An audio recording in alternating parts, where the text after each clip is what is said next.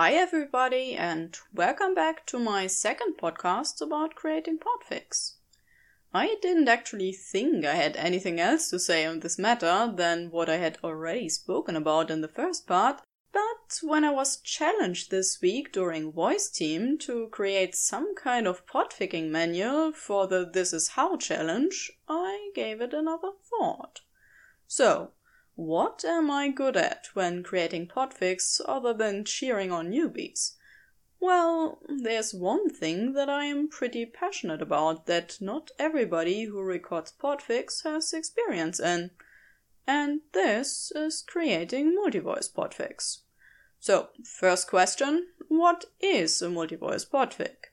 Traditionally, it's a podfic that contains more than just one voice in the end product. This can be realized in many different ways, and here are just a few examples that I have worked with in the past. A recording of traditional prose fanfic in which the narrator and character voices are voiced by different people. A recording of a traditional prose fanfic in which one person reads the narration and another person records all the other parts, like character voices, intro and outro, or for example footnotes.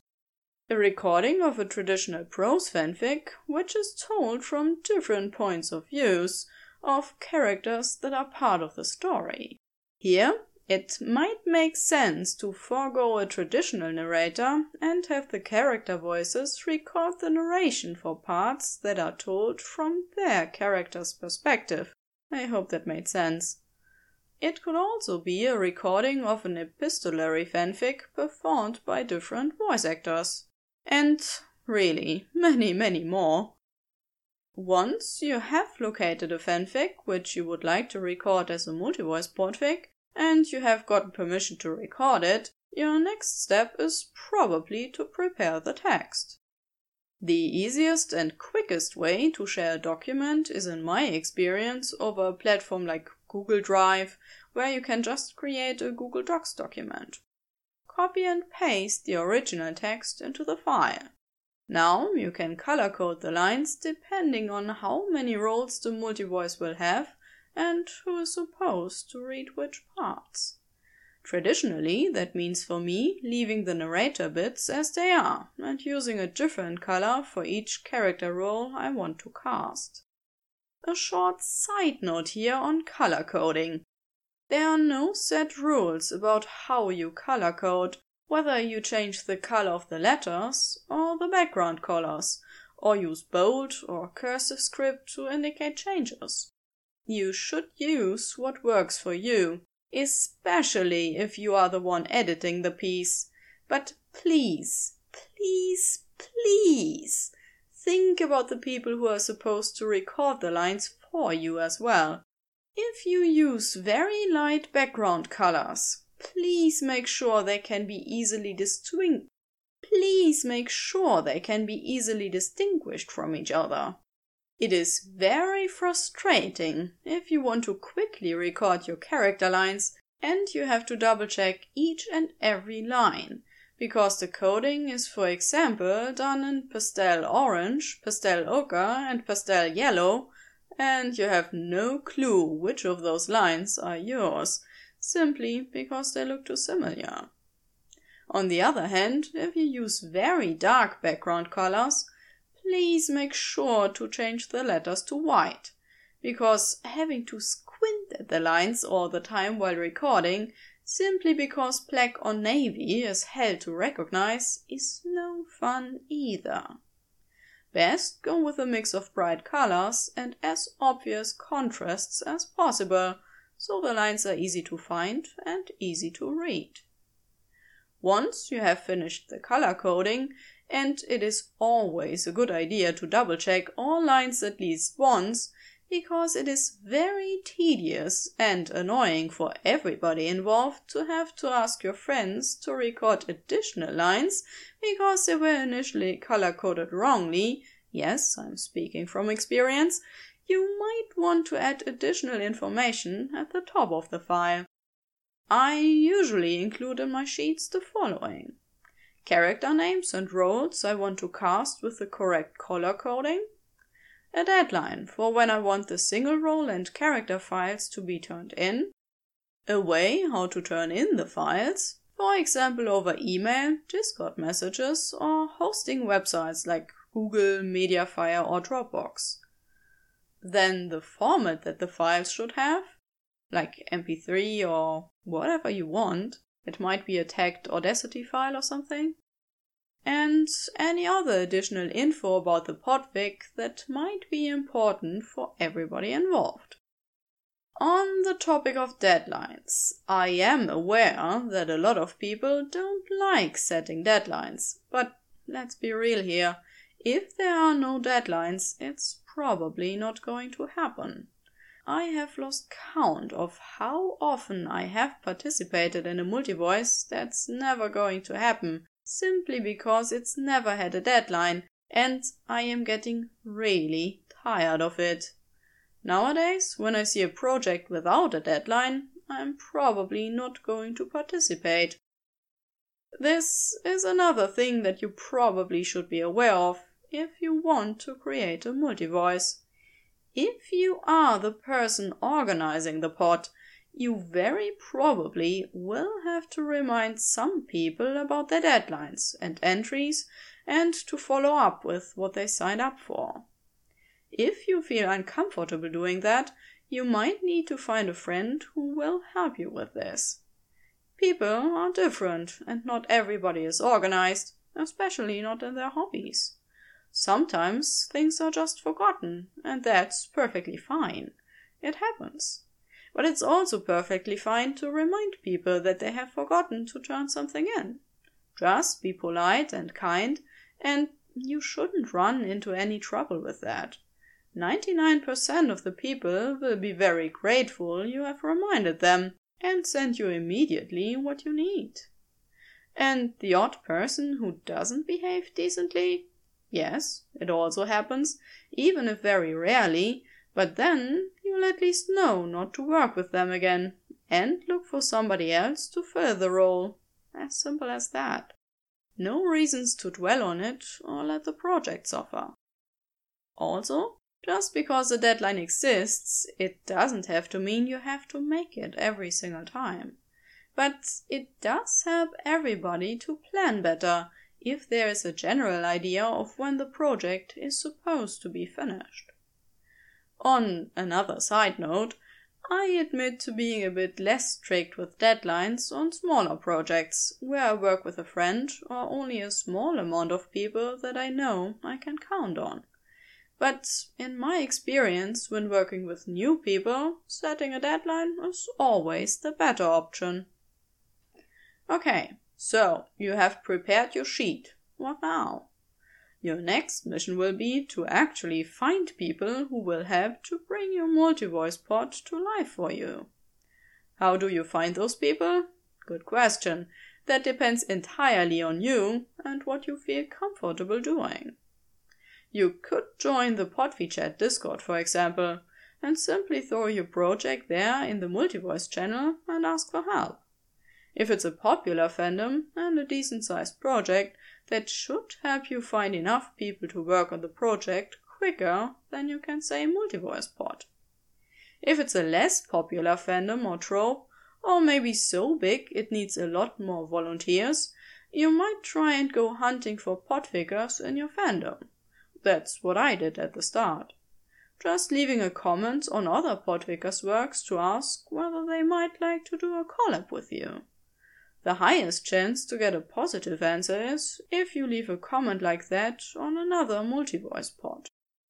You could also use all the social media you have at hand. Ask for help on Twitter. Or speak about an upcoming Multivoice project in your free talk at the end of your latest pod, and tell your listeners to drop you a comment if they are interested. If nothing else helps, ask your roommates, your family members or friends to help you record something. The possibilities are endless, and just because one way doesn't work for you, it doesn't mean another won't either. So, you got a team of people now who want to do this. What's the next step? Recording.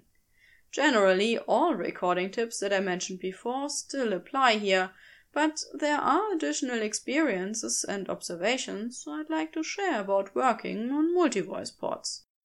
If the narrator and the editor are not the same person and narration is the biggest part of the story, it might make sense to have a little chat before the recording about which way to handle the narration part to make life easier for the both of you.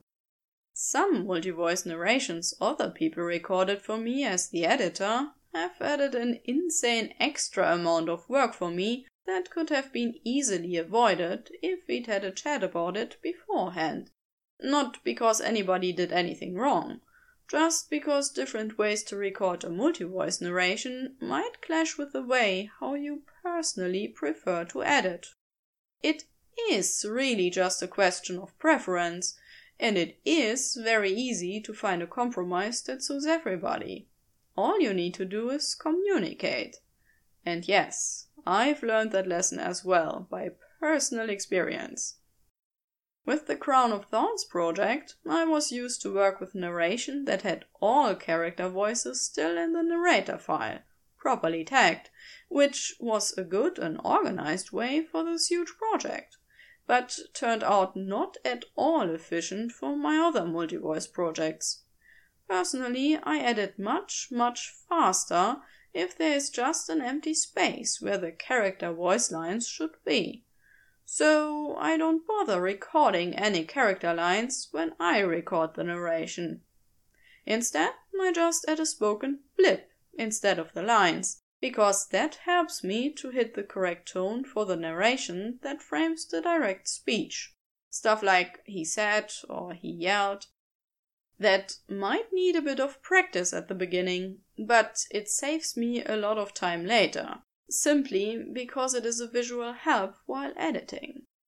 One person I worked with before did the same, but used a clicker, which turned out a terrible choice for me as editor, but is probably the perfect way for them. Because English is not my mother tongue, I tend to listen to English at a higher volume, since it helps me to understand slurred or softly spoken words much better. A clicker always means that you'll have trouble to dial up the volume of your file, because clicker are recognized as very loud by your recording program. I ended up having to remove all clicking sounds before I could start editing that particular project, because the narration was simply so low in volume I didn't understand it otherwise. That caused extra work for both of us, which simply could have been avoided if we had talked about it beforehand. If you are recording voice lines for multivoice, I recommend overacting your lines.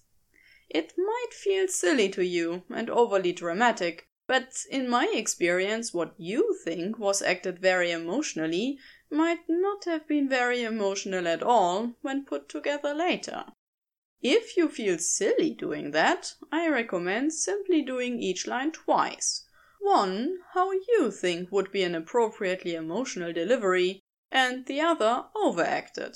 And then simply let the editor decide which one is the better take. You might be surprised. Most people only turn in one recording for a line, which I personally like as editor because it doesn't cost me extra work to pick the best version, but some prefer to turn in at least 2 versions for each line, and that's also perfectly fine. If you are the editor and have a strong preference, just make sure to communicate it. I usually only record 1 line when doing voices, but have been known to leave 2 or 3 versions in if I'm not sure where to put the emphasis on a sentence, because it might be in a conversation and depending highly on how the other character was voiced. So, the deadline is up and you have all your recordings. Next up, editing. If your pod has a big narration part, use this file as your basic. Regardless on how you add the character voices later, you might want to make sure to remove all breathing between narration and character lines. It sounds incredibly odd if the narrator takes a breath and then someone else's voice speaks.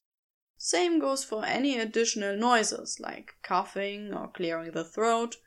Rather leave the sound out if it hadn't been done by the character voice than leave in the narrator. You really can hear the difference, and that can have a huge impact on the quality of your end product. There are differences on how you can add the character voices into your files. My recommendation is to all get them into the same format beforehand and either copy them all into the same file and simply cut and paste your lines from that file, or, if your lines are tagged, then make sure to open the files in question in the same order to copy and paste them, so you can switch easier between the ones you need. If too many open files at the same time confuse you while editing, you might want to ensure you have only those ones open you need immediately. If you have properly tagged files, you could also fill in the lines of one character, then the next, then the next. Personally, I never liked that. Too much scrolling around for my taste, but I know people who prefer to work like that. I just follow along the basic file, usually the narration, and add the voices at the time when they appear. But you do you. Best try out different methods and figure out which one works best for you. Now, all voices are in, and you did a second run checking against the original text that everything is where it is supposed to be. What now? The last step would be posting. In general, I usually follow my normal pasting routine, but have a few additions here. When it's a multi-voice pod, I usually try to incorporate as many links and download possibilities as possible. Check with the people who recorded with you. Maybe they would also like to share the pod on their platforms. If you post on AO3, most people will want to be added as co-creators, so make sure to send them invitations when you set the file up. I also usually include an overview on who read which part in the story, who edited and did cover art, etc. If possible, I also usually add a link to the other people's dashboards in the credits, so our listeners have the chance to check out more works of Podficers whose style or voice they really liked and may not have known before. And that's it. I hope you liked this short foray into creating multi-voice pods with me. If this was helpful to you in any way, I would love to hear about it in the comments. Also, if you have tips for me that I haven't mentioned in this podcast, please also let me know. I'd love to hear about your experiences and tips and tricks. Lots of hugs, ciao.